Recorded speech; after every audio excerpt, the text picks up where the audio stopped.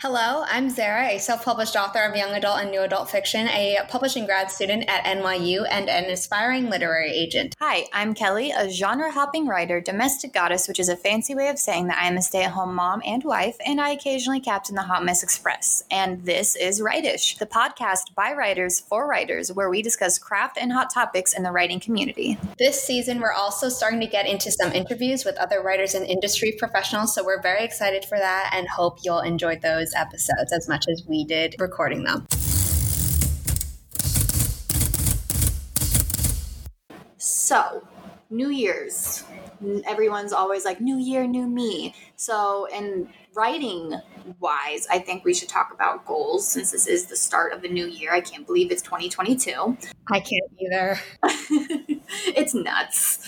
I, as always, have some lofty goals, some very ambitious goals, but I don't think either of us are very surprised by those goals because, let's face it, I go hard for the goals. Pisces are known as dreamers, so yeah. I'm just living up to my sign, you know. So one of the goals is I really want to focus on a manuscript, and I am torn between Symbols of Character or Project D. If you are listening and you don't know about any of these projects, make sure you hop over to YouTube because I make videos about them and they will be there. And also listen to season 1 of our podcast because she's described both. She talked more about Project D in season 1 than Symbols of Character, but yeah. Follow her on her personal stuff and listen to our podcast if you need a refresher. Yes. Good plug. That's what I'm here for. I want to focus on one of those two manuscripts, and hopefully by the second half of the year or beginning of the following year, I can land an agent. So as of recording this, I'm leaning more towards Symbols of Character, and it's something that I feel... I don't know if I just have this weird bias that I'm like, well, contemporary novels get picked up easier, but fantasy is just everywhere. So that just could be me. And something in my gut is telling me to lean more towards that to land an agent. So those are my writing goals for 2022. We'll see how I fare. But aside from writing goals, I'm also going to try to wean myself off pop because my dentist told me that I need to do that or else my teeth are going to get even worse. For those of you who are confused what pop is, she's talking about soda. Aside from writing goals though, wean myself off pop, check. Spend less time mindlessly scrolling through apps on my phone. I'm really bad at this because I'm a really bad procrastinator and I feel like social media takes away from the productivity of stuff that I want to get done. And it also takes a toll on my mental health because I have a slew of mental things going on. But it definitely makes me more depressed and more like down on myself. So I feel like if maybe I only am on certain apps X amount of hours a day, then that'll be better for me and also be better for me productivity wise with all the goals I have this year. I think maybe not even just amount of time within a day, but maybe certain times, because that way you won't run over or something. Because you could still doom scroll within a certain amount of time and be like, oh, I used up all my time for the day in one sitting, which still isn't good. Versus if you have the specific times, then you know when, if you want to go down the rabbit hole, this is how long you have before you have to pull yourself out of it, regardless of whether you're really happy on social media or really sad. So either way. You know what? I'll set up a forest room. Yeah. Because I have an Android, so I can back out of the forest room and scroll, and then it will let me know whenever the tree is ready. Well, just turn off deep focus mode, and iPhones can do that too. Oh, see, here I thought over here, I was like, oh, I am superior. I have an Android phone. Sorry. Androids are superior because I think you can double your coins, which has never been an option on the iPhone for some reason. Oh, look at that. Coin doubleage. But then also there was a BuzzFeed article that I read a while ago. They were like going through self-care tips that celebrities do. And Jennifer Aniston doesn't look at social media in the morning. Ooh, maybe that. Maybe I should just lean in with that. Like in the morning, just enjoy my cup of whatever the hell I'm having and then make my list of what I want to get done that day. Yeah. And then maybe whenever I'm having lunch with Luna, mindlessly scroll during lunch. Don't ruin your morning routine. Do the first thing on your to-do list and then maybe Girl, look at that. We're already setting up for success. Yes. That's what I'm here for, to help you, and then hopefully you help me too. Oh, well, of course. That's how friendship works, okay? We're there for each other, which is why we agreed to do this podcast. Don't break the friendship. Merch coming soon. We'll figure it out. Let's talk about you and your goals. Well, I could probably do the social media goal too. I didn't specifically set that one in my mind, but I think I am going to steal it, borrow it, join your crusade, whatever we want to call it, back you up as I do the same thing. But my goals every year, I generally write them down in my bullet journal. And then it's like the one spread that I don't actually use in my bullet journal every year because it's like all the way at the front of the journal. And the goals are normally like write every day or to sleep a healthy amount or to publish certain books. Last year, I had the lofty goal of publishing 4 books in a year, and I got to 3, which was the entire Stellar Blood trilogy in 90 days, which is crazy, and I don't ever want to do that again. I remember that process for you. That was a process. Yeah. That was crazy. I do generally, like, my goals are to form habits, basically, to form good ones and to cut bad ones. So I think in the process of discussing our goals, I have added a new one. Well, I also like how you said that your goals in general are to create habits because I don't know. I feel like we've talked about it before, but habitual writing is important. So even if you're not feeling it, at least like how you said, like 5 words, 50 words, just some words. Yeah, because in our worst writing advice episode, we did say write every day is bad advice, but I think we also put it in our good writing advice episode. I do. I think so too, because we had a lot to say about it. I would recommend you listen to those episodes because we went deeper on it than we're going to go into it now. But basically, we landed on you don't need to take it literally because that's not realistic for most people to write every single day. So writers who can't write every single day of the calendar year shouldn't feel less worthy or like they're not a real writer or have someone tell them that. But also the idea that you should be writing consistently is very important because the consistency gives you practice, which makes you better and also gives you momentum and confidence and all those good things that we as writers who are already more neurotic and anxious than most other careers, we could use all the help we could get. So don't beat yourself up about not writing for a few days, but just get back on the bandwagon and try to write as consistently as possible. Yeah. And I think that's a really good way to wrap up this first point and move on to our second, where it talks about writing community goals / challenges.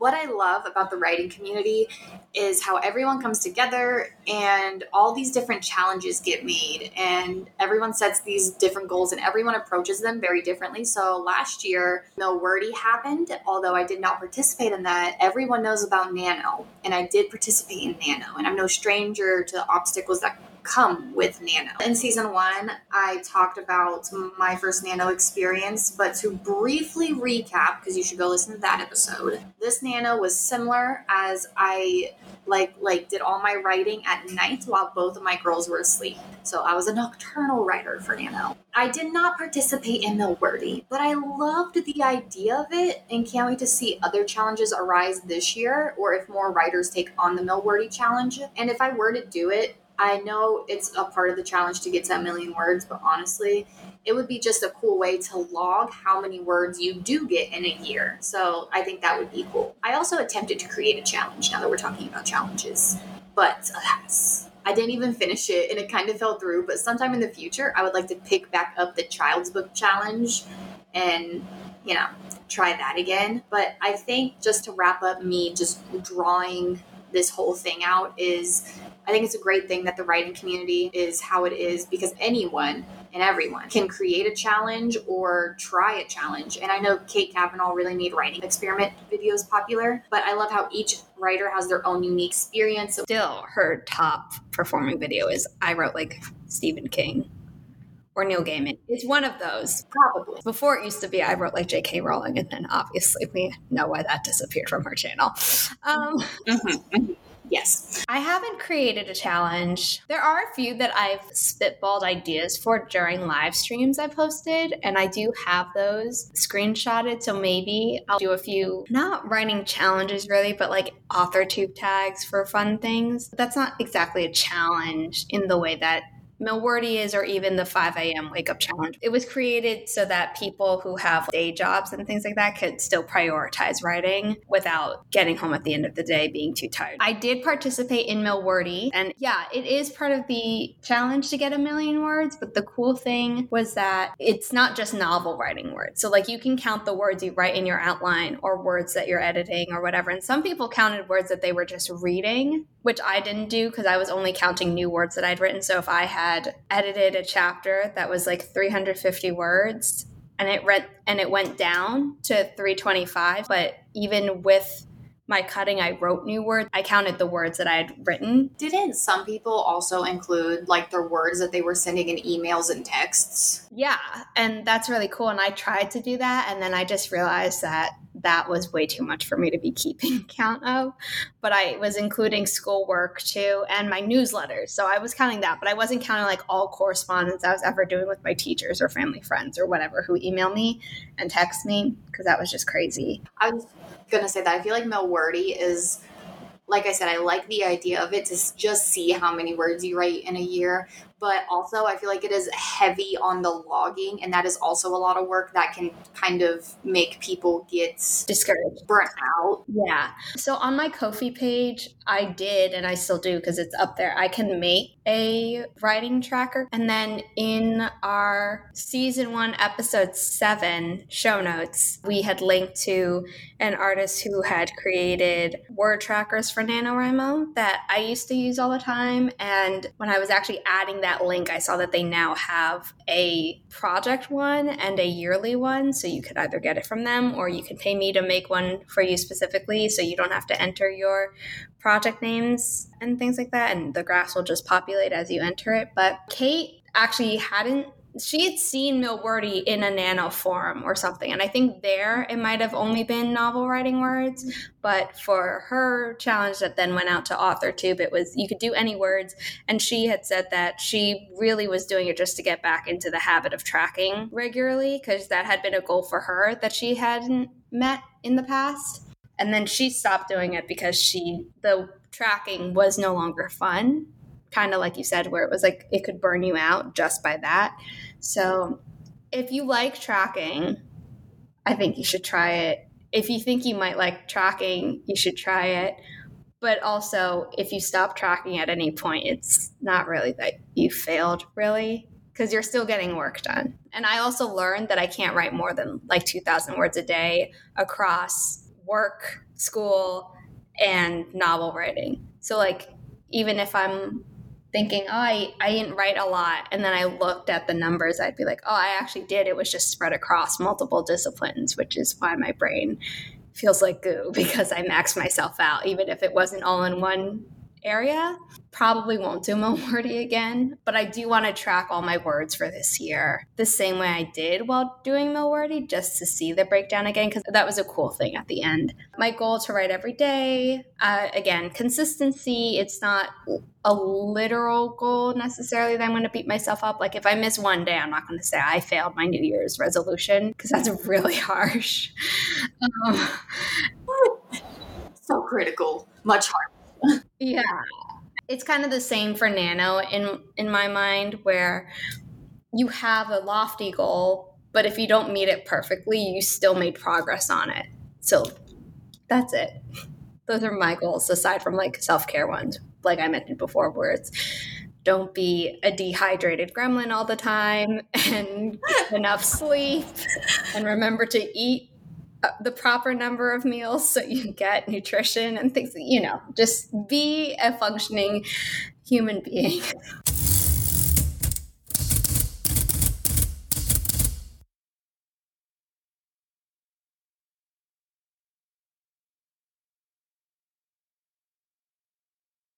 I want to mention that because almost all of my goals are habits and involve tracking, I think we should talk about some tools for success when it comes to accomplishing our New Year's resolutions, even if that's not what we call them. Okay, that was beautiful. The way you worded that, beautiful.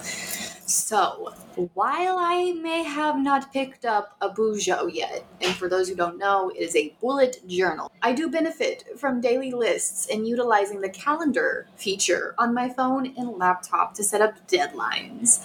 So, I feel like it's also important to emphasize in order to set yourself up for success, start trying habitual writing, like we've been talking about, and make sure it's habitual writing with a goal of maybe 200 words a day. I say 200 because that's a minimum for me, and I know that that's something that I can achieve. So set a minimum for you that you know you can achieve. And that minimum can be like 10 words on work days, 100 words on a weekend or something. Like, you don't have to set a high goal until you know that you can sustain it, and then you can up it or keep it at the same. But the idea is just to set a goal that makes you work but isn't going to scare you from even trying. Exactly. Like with my lifestyle and where I'm at in my life, 200 words a day, easy minimum for me. So that way you're still writing, and most days you'll surprise yourself whenever you go over that minimum goal. Not everyone can get 5K in a day, and that is perfectly okay. You're not any less of a writer if you can't get big number goals down, but you can work yourself up to that point with habitual writing. And to further this, I hope no one takes this wrong or takes super offense to it, because I can't remember the quote verbatim, but it was along the lines of amateur writers from actual writers and how amateurs will wait for inspiration to strike. I used to be guilty of this, so I hope this isn't offending anyone, because I too used to do this, wait for the muses to strike me. So amateur writers wait for inspiration, and writers who really want to pursue publication, whether it's self-publishing or traditional publishing, will work every day to achieve that, whether they are inspired to or not. And like I said, don't get me wrong, I've been that writer who waited for inspiration to strike, and I have since stopped doing that, and I've drafted a handful of manuscripts already. So just kind of take it as you will. Yeah, I think there are a lot of things that separate amateur writers from experienced writers, let's say, where, practice teaches them things. And in addition to being able to take criticism, which you really, really should be able to do at some point in your writing career, even if you're not there at the very start, which is understandable. Having your words critiqued is like having someone insult your pet or your child. It's not fun. But in addition to that, I do think that the more you write, the more ideas you have. So you are less dependent on waiting for a muse if you believe in that type of thing. But also, yeah, you shouldn't wait. Like, you can always be doing something. Again, that idea can unfortunately sometimes backslide into toxic productivity, where you're like, if I'm not doing something, I'm being lazy or something. And we're not talking about that. But I do agree that if you're waiting to be inspired, you're not going to be as productive as maybe you want to be, and definitely not as productive as others. Although we talked a lot in the NaNoWriMo episodes about how you shouldn't really be comparing yourself to other writers unless you're looking at other books in your genre, in which case you know that this is what readers like, which means I shouldn't stray too far from that. I would be lost without my bullet journal. I talked about it a lot more in episode 13 of season 1, where we were just kind of discussing how writers could use them. Basically, I use it for habit tracking and my to-do lists, and I sometimes do time tracking because I know I can have the habit of either switching tasks and thinking I'm working on one thing, but then it turns out that I was actually working on another. Or a break turns into multiple hours of not doing anything else other than watching something. So that's what I do in there. I use technology all the time. I love technology. I love my iCalendar. I love my WaterDue to-do list app, which is from the same people who made the Forest app, and the My Homework app, which I use for school. Same deal. But at the same time, if I don't write it in my bullet journal, even if I have it written down in 3 other places digitally, it like somehow doesn't get done. So there's something about me handwriting my to-do list, even though writing notes on my iPad with an Apple Pencil is as good for me as if I were writing in a physical notebook when I'm doing class. If it's not in my bullet journal, it's like, did it even happen? And the answer is no. So I'm very similar with having to handwrite out like lists and notes, because while I do like using like my calendar and my notes app on my phone, I also need to handwrite a list. yeah. And if you're listening to this discussion and you're thinking, but wait, isn't bullet journaling like all that super pretty art stuff where people paint and do washi tape and all those things? The answer is yes, it is for some people. I don't do any fancy stuff in my bullet journal, really. I have a Chronodex stamp, which is how I time track, and it's basically a cool circular diagram that I then just color in to track my time. But other than that, the most color that's in my bullet journal is when I'm writing different tasks in different colors so that I know that this task is for this class, or this task is for work, or this task is for the podcast versus this task is for my novel writing or whatever. So I color code my tasks and that's about it. So it can be as complicated or as simple as you want. And with that, I feel that goals are a wonderful thing to have. You know, you want to work towards something. Dreams are great.